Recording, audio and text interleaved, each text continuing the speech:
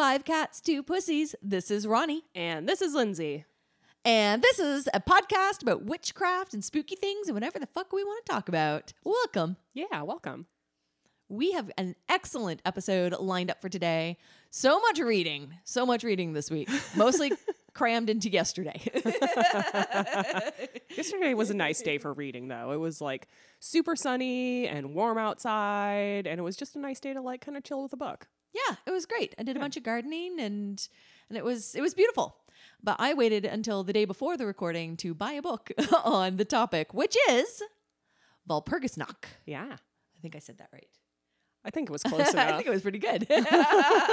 Or Witches' Night. Yeah. Which is right around the corner. Yeah. Now, we did mention this a little bit in our in-between-isode that we did around this time last year, because I was like dying and couldn't talk, so I had to skip an episode, remember? Yeah, we did this like little mini episode, and you can check it out on both the website and Spotify or Apple Podcasts, wherever you're listening to this. If you go back to basically this week, it's not a numbered episode because it's an in-between episode.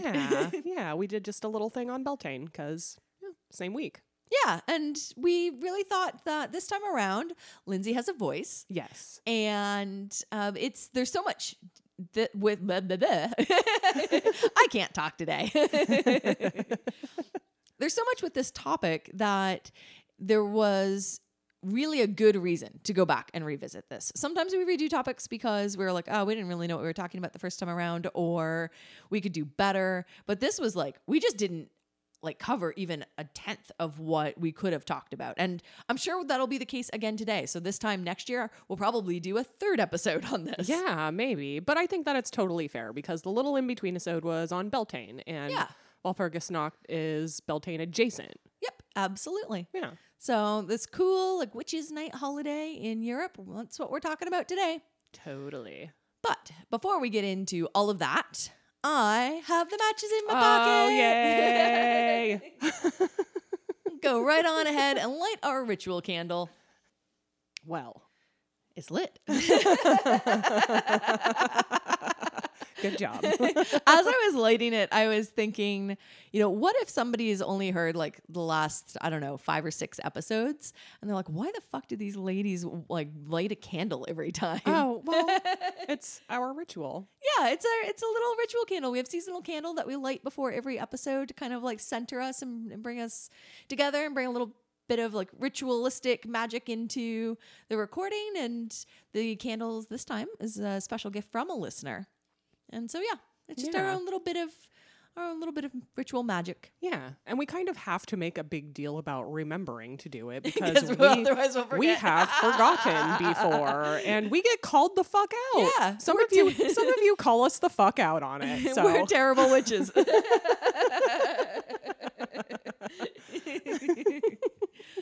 Well, Lindsay, I had a crazy dream that I want to share before we get into Walpurgisnacht. Ooh, exciting. I'm into it. So I had a terrible sleep last night. It was full of all kinds of crazy ass dreams for no reason. And I had a particular dream that Kenway escaped. So in my dream, Kenway was like trying to get like out the door and out the windows and doing his usual, like, I'm just going to race away. So he's at the window and he's pawing. And I look to see what's going on, and it's snowing. And I'm like, it's summer and it's snowing. No. And then it was like snowing really heavily. And then the snow turned to snowballs, and then it was snowballing. Snowballs were falling from the sky. So in the dream, Engineer Dan and I went outside to be like, the fuck is happening? And that's when Kenway ran outside and sprinted across the still green lawn into the window of a passing car. There was in my dream, there was a black and gold sort of Firebird-esque car. Oh, cool. And yeah, it was driving really slowly down the street, and he just like leapt right into the window. And I was like, they're driving away slowly with our cat. They were going so slow. But I was like, what are you doing? You're stealing my cat. And yeah, then I woke up. That is a bizarre dream. My whole night was full of shit like that. But if you are a dream interpreter out there and have any sort of idea about like snowballs or slowly driving cars, I would love to hear it. You can drop us a line, 5c2ppod at Gmail or on Instagram. Yeah. While we're sitting here telling this little story, Django came up to visit as well. He did. Basically just came up to wrestle with Kenway, who always sleeps next to Lindsay while we record. That was so cute. Oh, He's a very sweet boy. Lindsay, how was your week? It was a really long week. Dude, right? It was a really, really long week. I'm glad it's not that week anymore. I'm glad that we're on the weekend now and that we're going to go into next week. I did have a really nice time imagining a new D&D character, though. Oh, yeah. We are going to play Curse of Strahd. Yeah. Feel like we should like cue some eerie gothic music.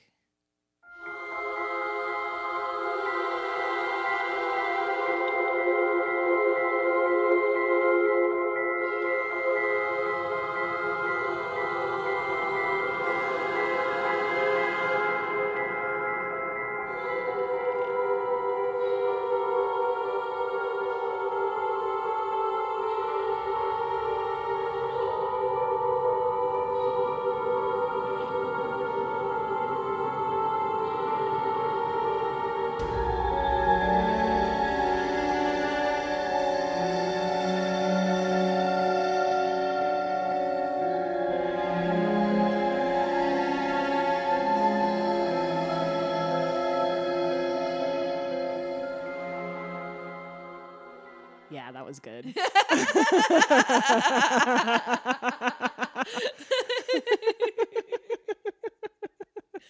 So, Lindsay, who are you going to play in this particular campaign? I'm going to play a cleric in this game. Dope. Yeah, I'm kind of excited. I've never played a healer before, and it's been a while, for what, like 4 years since I've played a caster? Like the very first character I ever created for D&D was a caster, and I did a terrible job at it. So a cleric is kind of like a religious magic user, right? Yeah. So not only will I be using magic again, but I will be healing. And I think it's going to be fun. I had sort of a slow start to figuring out who this character is, but I think that I've really gotten to know her over the past week, and I'm excited about it. That's awesome. Yeah. I'm excited. It'll be you and Engineer Dan and our friend Taylor and our friend Brian, and it's going to be great. Yeah. I'm excited. Yeah, me too. We'll next time we record, we'll probably know more about how all those characters interacted and what you think, your first impressions of the game, because we'll be playing this coming Sunday. You guys gave me no fucking time, which is fine. Everybody was like, "We don't want to wait 6 weeks to play. Like, Come on, the writing? No, okay." But I'm into it. I usually like to have a month between an event zero to do all the writing. But much like my last minute book purchase yesterday, I feel like I would end up doing very similar. Like I've been thinking about mentally writing for this game for a while. And I'm very much if there's not a deadline, I'm not going to do it. Mm-hmm. So having the deadline be really close just means I'm going to do the same amount of work, but just in a shorter time span. Yeah, dude, absolutely. And I think you're going to do an awesome job. Oh, thank you. Yeah. I'm excited. Yeah, you did an awesome job with Caledonia, and I'm really excited to play this game with you too. Well, thank you. Can't wait to tell everybody all about it as we move along. And we'll make sure to try and keep it spoiler-free, like story-wise, like plot-wise, the same way we do with Icewind Dale. Yes, absolutely. Sweet. Well, why don't we take a quick little break, and then we'll come right on back and talk all about Walpurgisnacht. Yeah, dude. We'll be back in a second, witches.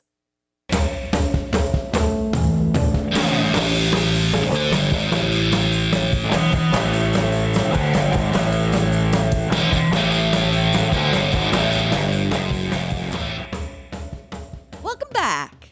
Thanks, dude. Okay, Walpurgisnacht. I just want to say that over and over and over now. Or Witches' Night. Also probably seen as Walpurgisnacht. Depends on sort of who's writing and who's speaking. Yeah. But we'll use all three interchangeably.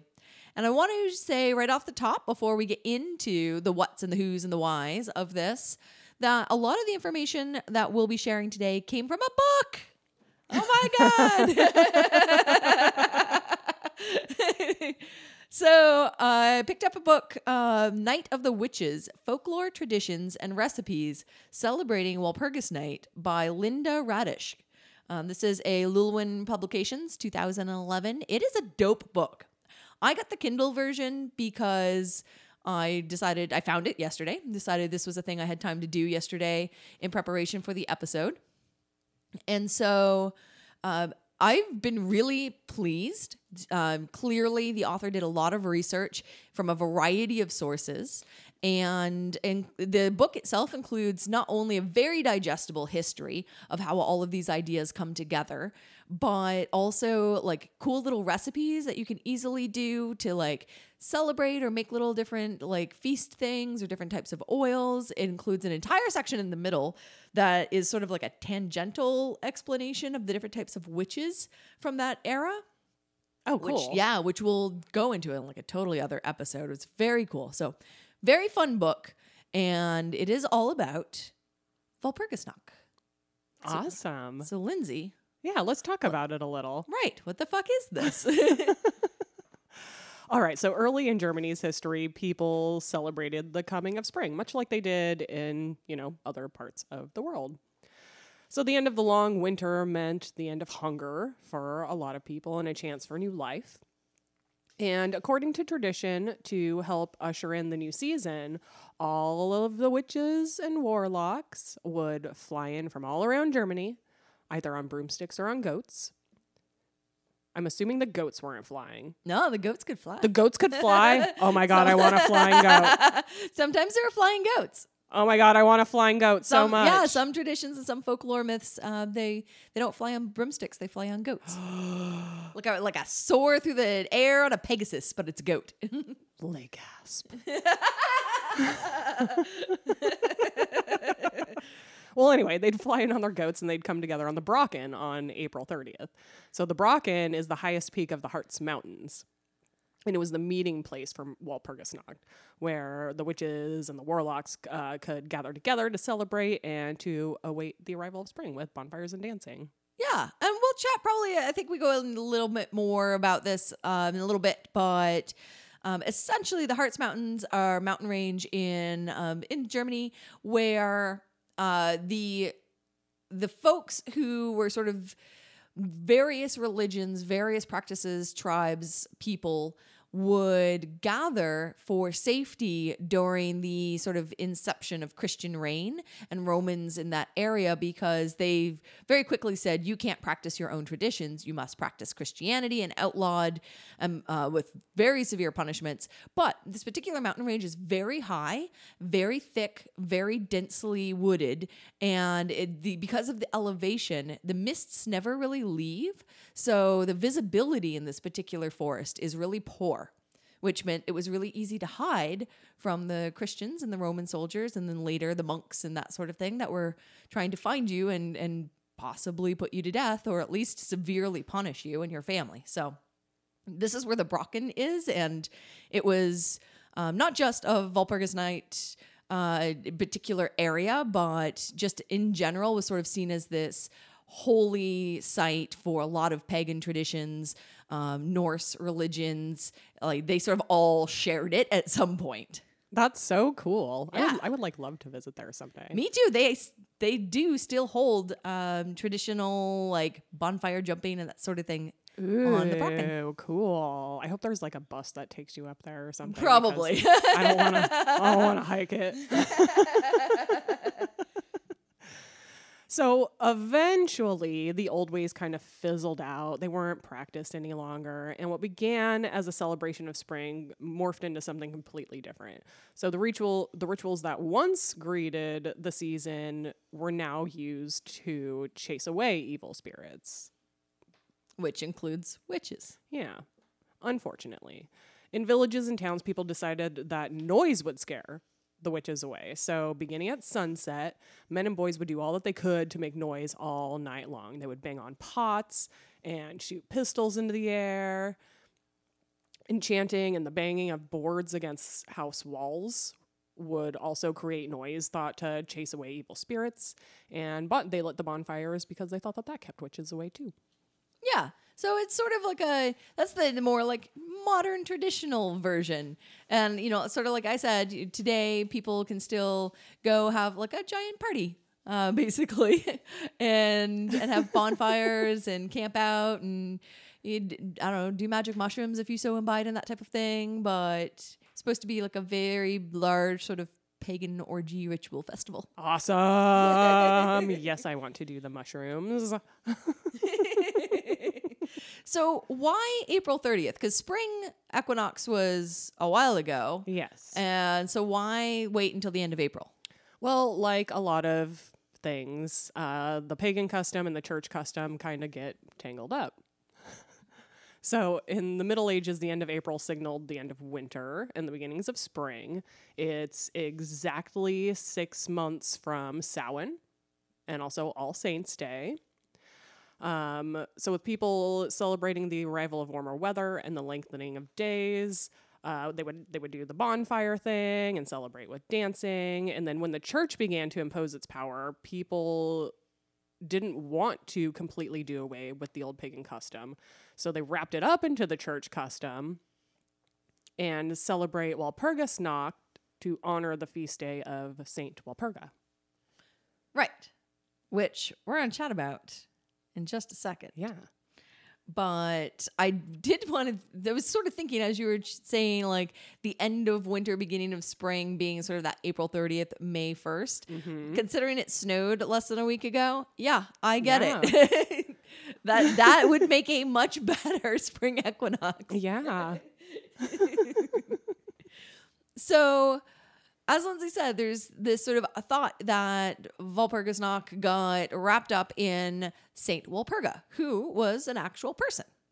So Saint Walpurga was born in England around 710, and basically she was the only daughter of King Richard of Wessex, who sometimes people say that it was like the King Richard. It wasn't. He was born like 800 years later, so that was like a century apart. But the scholars basically say this particular King Richard of Wessex was really more like a chieftain than a king, and a lot of her family were already in like part of the cloth, basically. And her uncle was Saint Boniface, Archbishop of Mainz, who it was basically his job to Christianize the Saxons. So at age 11, she was basically given to a Benedictine abbey, and her father and her brothers went on a pilgrimage to the Holy Lands. So they're like, let's not bring the girl. You can stay with these nuns.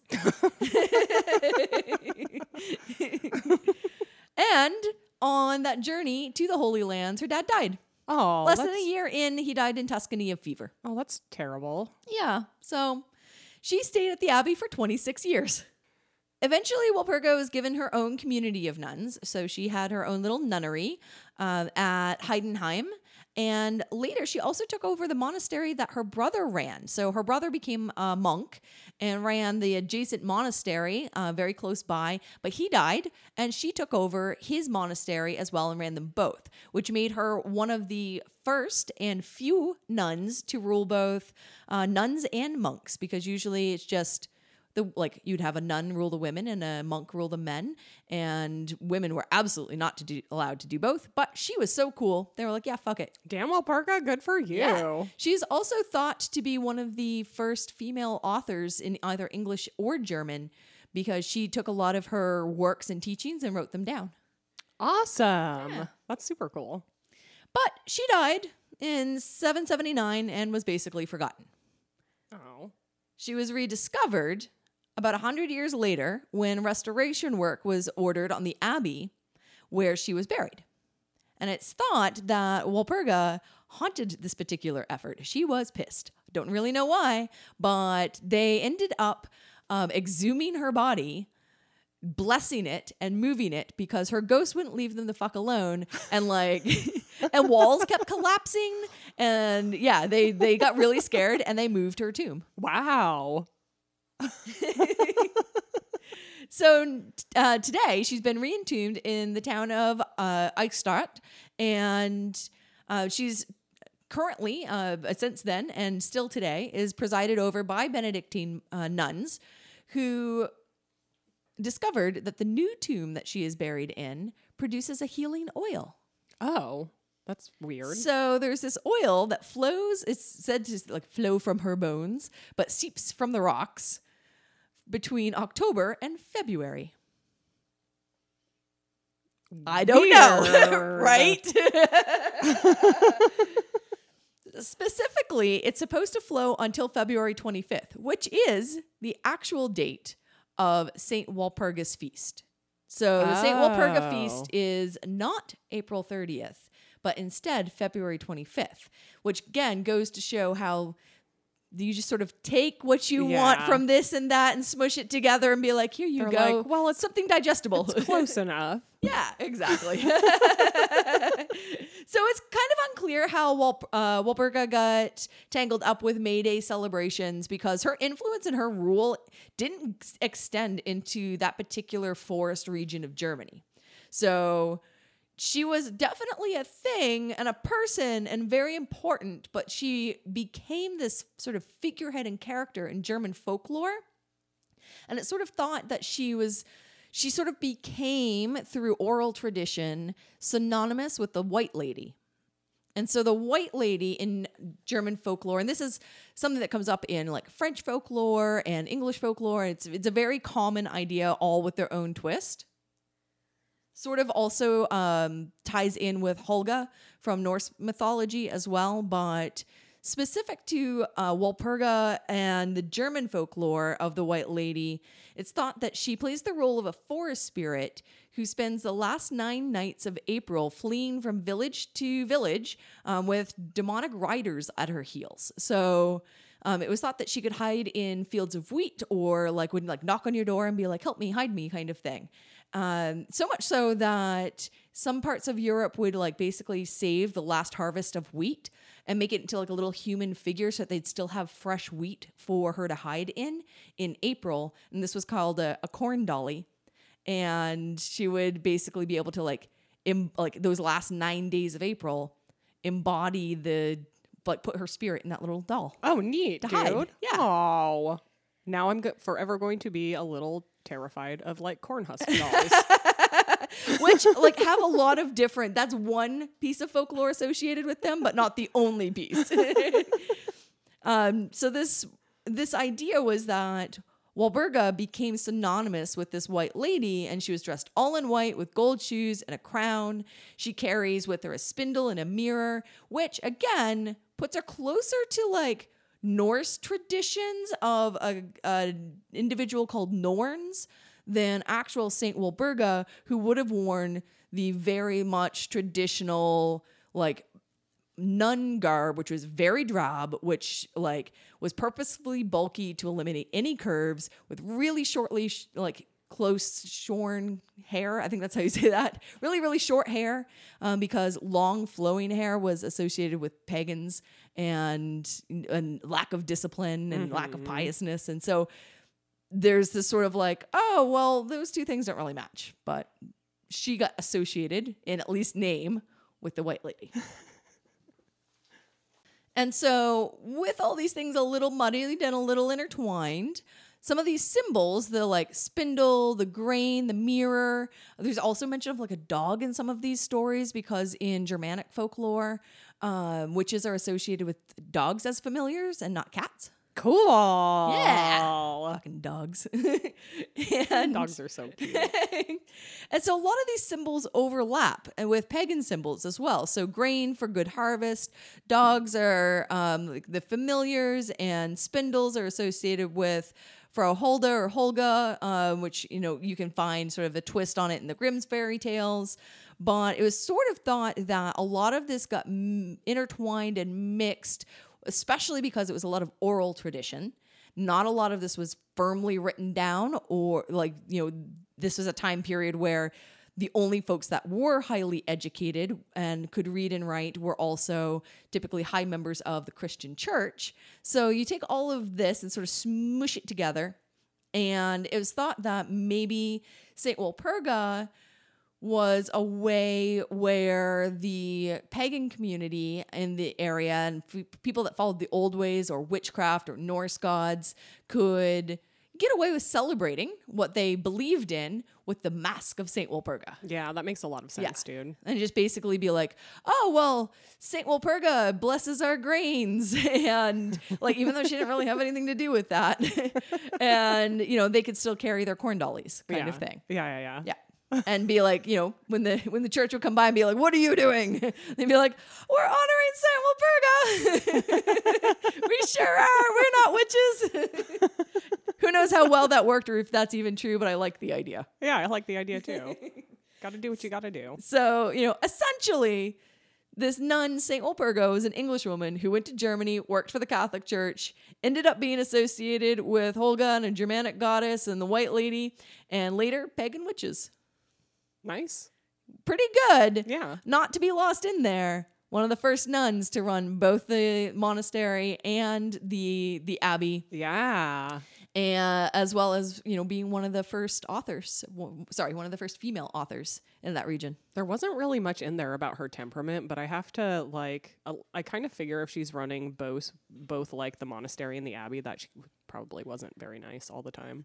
Oh yeah, there's actually more in the book about her temperament and that side of things. I had to pick and choose because I mean, this is the book is like 250 pages. So so I was selective. But yeah, the book does share a little bit that she was very pious and took her job very seriously and had a lot of influence from her uncle, who, you know, was largely responsible for driving, you know, ancient traditions out of the Saxons. And she took that into her own area of Germany. So again, it wasn't in the Harzforts, but in her particular little area, she petitioned more than once for additional resources to help drive out the demons and the devils from her area. Wow. Yeah, so she took her job fucking seriously. So that leads me to kind of wonder, you know, in the pre-Christian traditions, you know, what are some of the things that might have been done? And it's hard to know 100% for sure because every little region was different and there was a lot of different religions and a lot of different practices. But what are some of the things that people used to do and what are some of the things that people still do to celebrate? So, like in pre-Christian times, on the night from like April 30th to May 1st, people all over Central and Northern Europe celebrated the beginning of spring with like crazy parties to celebrate fertility and love. There would be bonfires and dances and sacrificial rituals. And yeah, dude, sometimes there were orgies. Yeah. Because it's a fertility season. So what better to celebrate, welcome, and encourage fertility than get it on? Yeah, seriously. Also, you know, I guess if they were doing this in like April, December is a great time to have a kid. I was kind of wondering like if that played into it, where it's like, oh, well, when you're not harvesting the fields is a great time to have a baby and recuperate from that when it's like the slow, quiet inside months. Yeah, that makes a lot of sense. I don't know, dude. Without modern medicine, I'd say that no time is a great time to have a kid, but yeah. they clearly had different ideas because here we are. Yeah. Yep.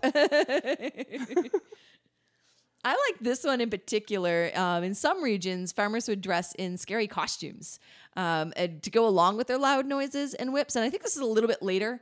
This was not necessarily like the entire pagan traditions, but a little bit later, you know, to chase away the bad spirits. But it sounded like it was a very sort of Halloween adjacent. It was like spring Halloween, which I think we should bring back.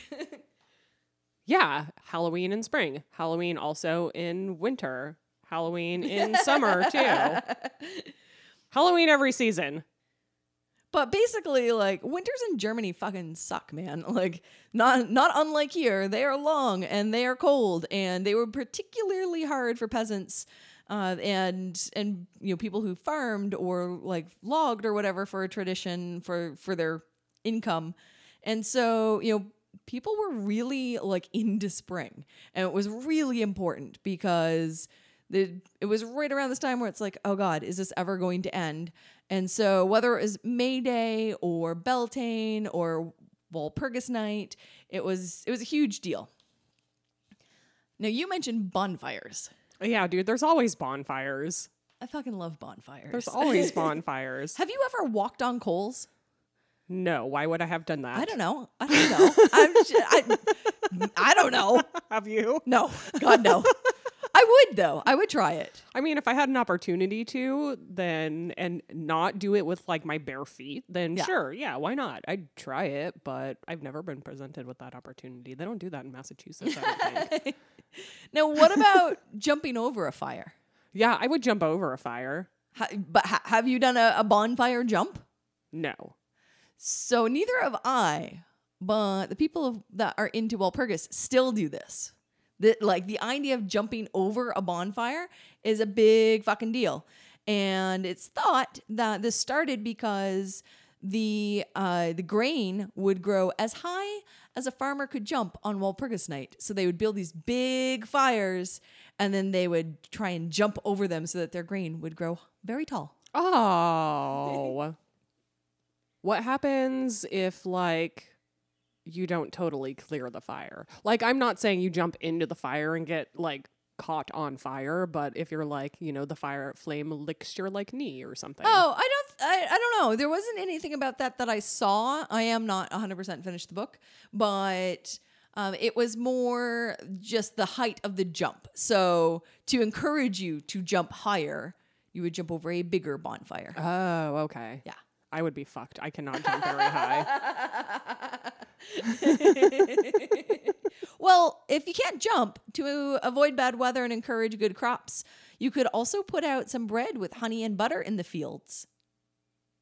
Yum. I thought that was nice. Yeah, that is nice. They would also do extra things to protect their cattle and their farm animals from harm. So bells were blessed and hung around cows' necks. Stable doors were locked and either hung with herbs or later with 3 crosses to protect from evil.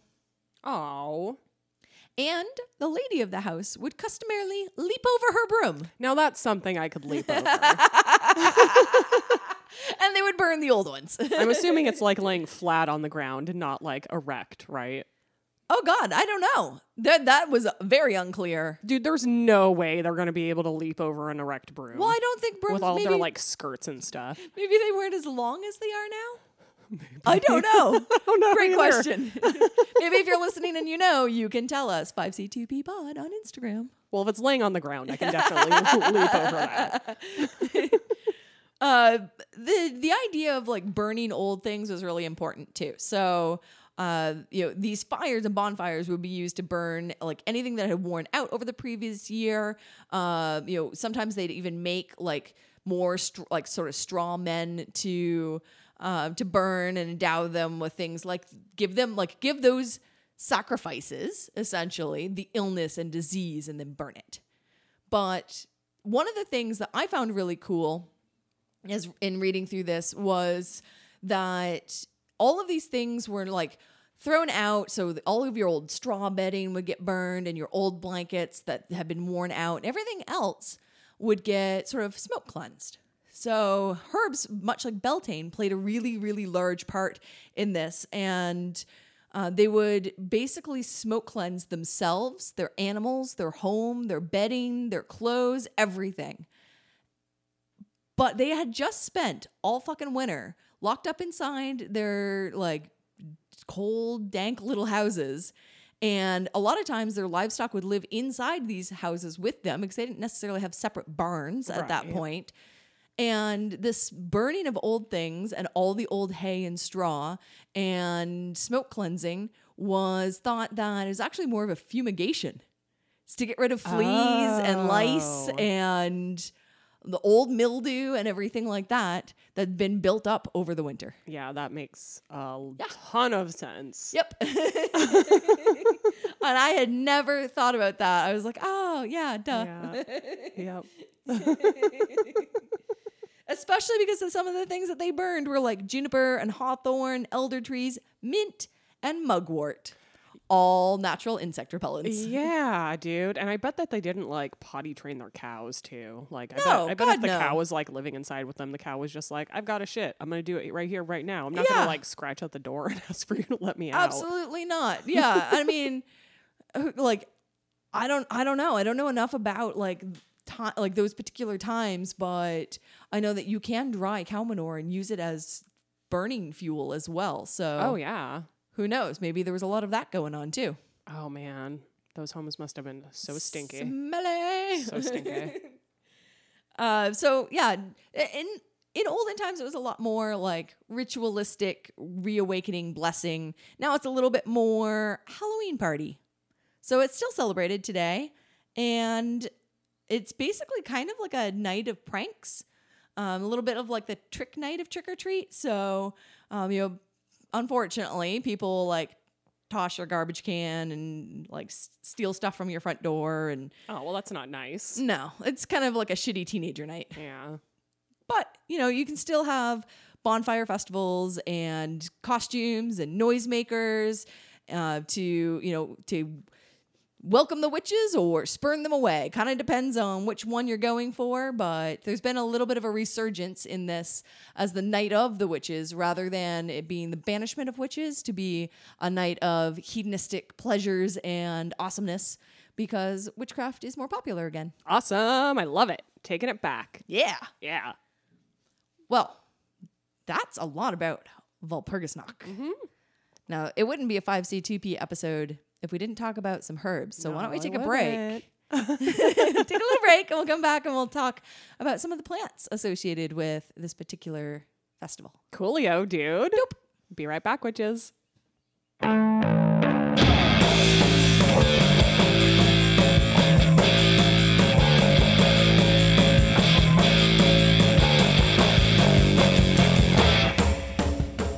Oh yeah, we're back.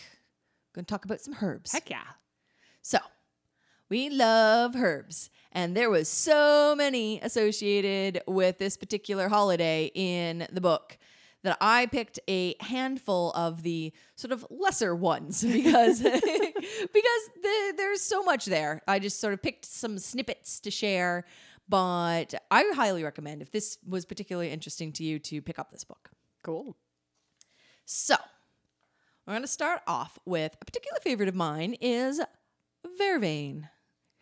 So a couple of years ago, hasn't grown in the last 2 years, but a couple of years ago, this actually grew in the witch's garden. Oh. And it was that tall sort of like in the fall, it looked almost like silvery gray leaved. They look dusty. Yeah. That's vervain.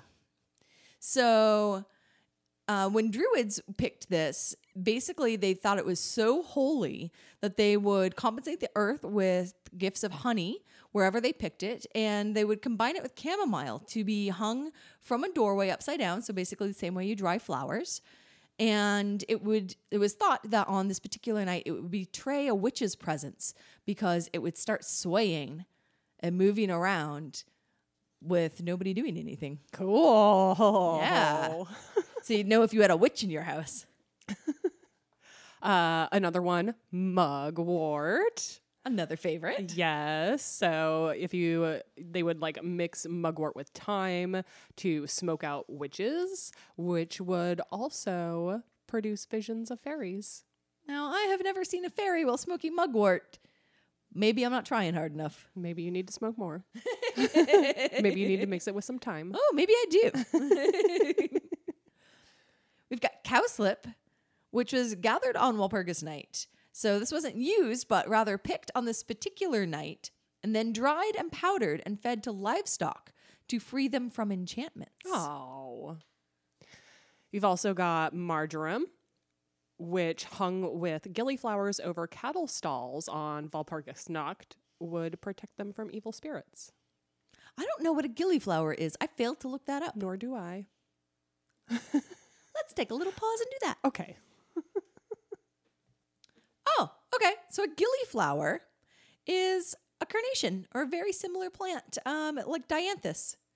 They're like pale pink and white, and they're super fragrant. but it's kind of like a carnation or a dianthus. Oh, Very okay. pretty. Cool. Super pretty. All right, gillyflower, you go. I liked this one too. So fern seed. At midnight on Walpurgisnacht, it was said that all the water in the forest streams would be turned into wine. Yum. I think someone was smoking too much mugwort. But you couldn't drink it or even draw a cup from it unless you had fern seed in your pocket. Weird. That was a weird one. That's so weird. Very specific. So we also have meadow saffron. So on this night, witches were said to snip the leaves of meadow saffron and toss them into a poisonous salad, which is why the leaves of the plant are often brown and shriveled at the tips. Well, Yep. witches be ruining everything. Here's a classic, alehoof, which we covered last year. Yeah. When gathered on Walpurgisnacht, the wreath of ground ivy or alehoof acts as a magic mirror, revealing the presence of witches and their dark doings. Cool. There is alehoof growing in abundance in my vegetable patch right now. Cool. Awesome. And then we've got bear's garlic. So wild garlic, or devil's posy, that grows in Germany on forest floors, is thought to be a strong protector against witchcraft and will be rubbed on cattle, on your chest, or eaten. But witches were also fond of it and would steal it on Walpurgisnacht as they fly through the region on their brooms. So it all must be picked before April 30th. Which, in truth, is probably means that it was gathered by healers who knew what the fuck they were doing, because in May, a very similar looking plant would begin to grow all over the region with its broad, dark green leaves. The highly poisonous lily of the valley. Whoa. So, yeah. So I imagine that's one of those you should get it before the witches do kind of thing, because I'm sure somewhere along the line someone ate lily of the valley thinking it was bear's garlic, told everybody they ate bear's garlic, died or got really sick, and then people were like, the witches turned it, or something stupid. Yep. Probably. So, protect themselves, pick it when it's ripe. Mm-hmm. Which is before May 1st. So those were just some of the herbal bits of folklore associated with Walpurgisnacht in this particular book. And again, cannot more highly recommend it. It's been a super easy read. And there's a lot of really interesting bits about witchcraft and folklore in there from all kinds of different traditions as well.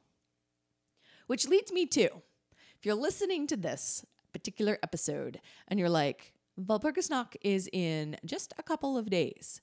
What can I do to celebrate? We have a couple of quick suggestions. Yeah, we sure do. All of these I feel like are strong favorites of ours. So this shouldn't be too hard. Number 1 is drinking. Yeah. So this was a time where there was all kinds of different traditional beverages that were made, a lot of them beer-oriented, sometimes particular wines. I think even one of the Pliny the Elder's notes talks about Walpurgisnacht and wine being associated with like the cleansing of wounds around this time. There's a lot. There's a lot about drinking and celebrating with drink. So whatever your poison is, maybe you imbibe and have a drink or a cocktail or two. And while you're drinking, definitely do some super cool dancing. Yeah, that's the only time I dance. Yeah, pretty much me too. Well, no, that's not true. Sometimes I do dance while I'm working, but that's only fair. To keep myself awake and not wanting to kill anybody. But it's the only time I do interpretive ballet. Ah, yes.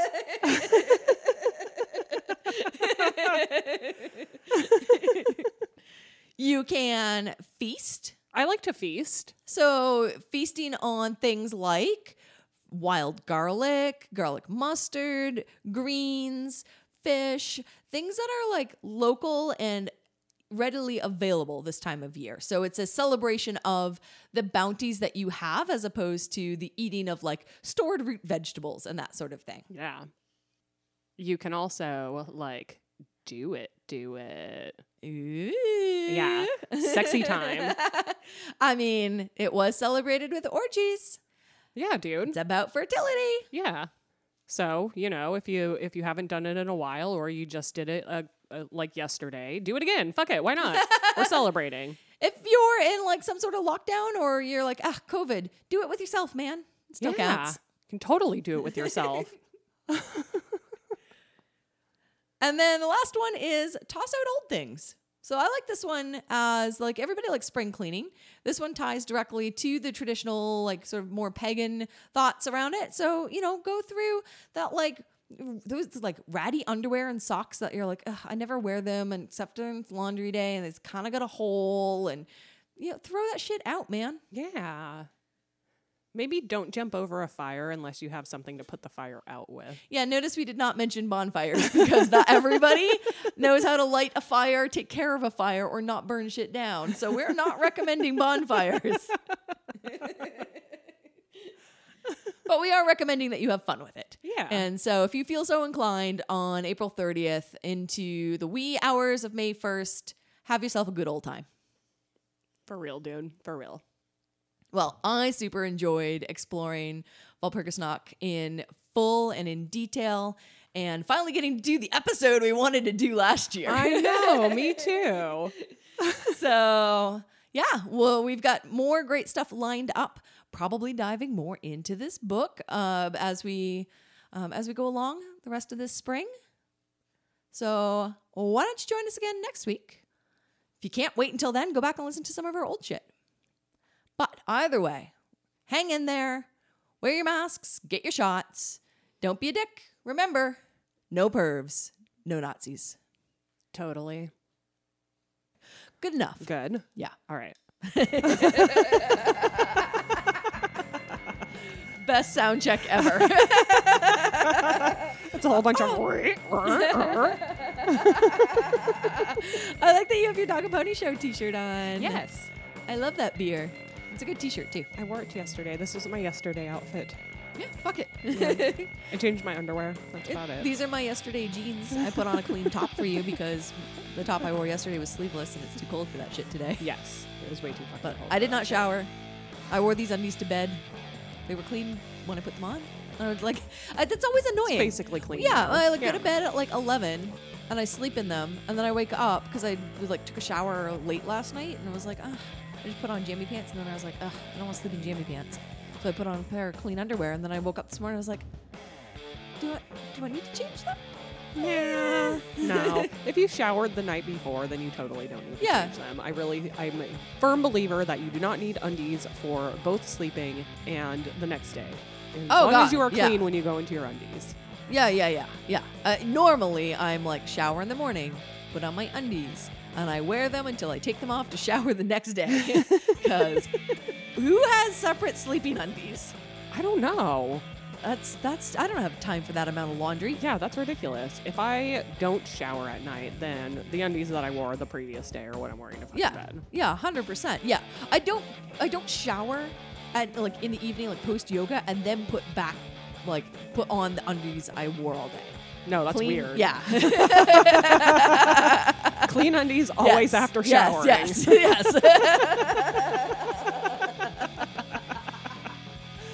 Some sweaty ass yoga undies after you take a shower. Ew, that'd be so Probably gross. wouldn't even be able to like pull it up over your cheeks.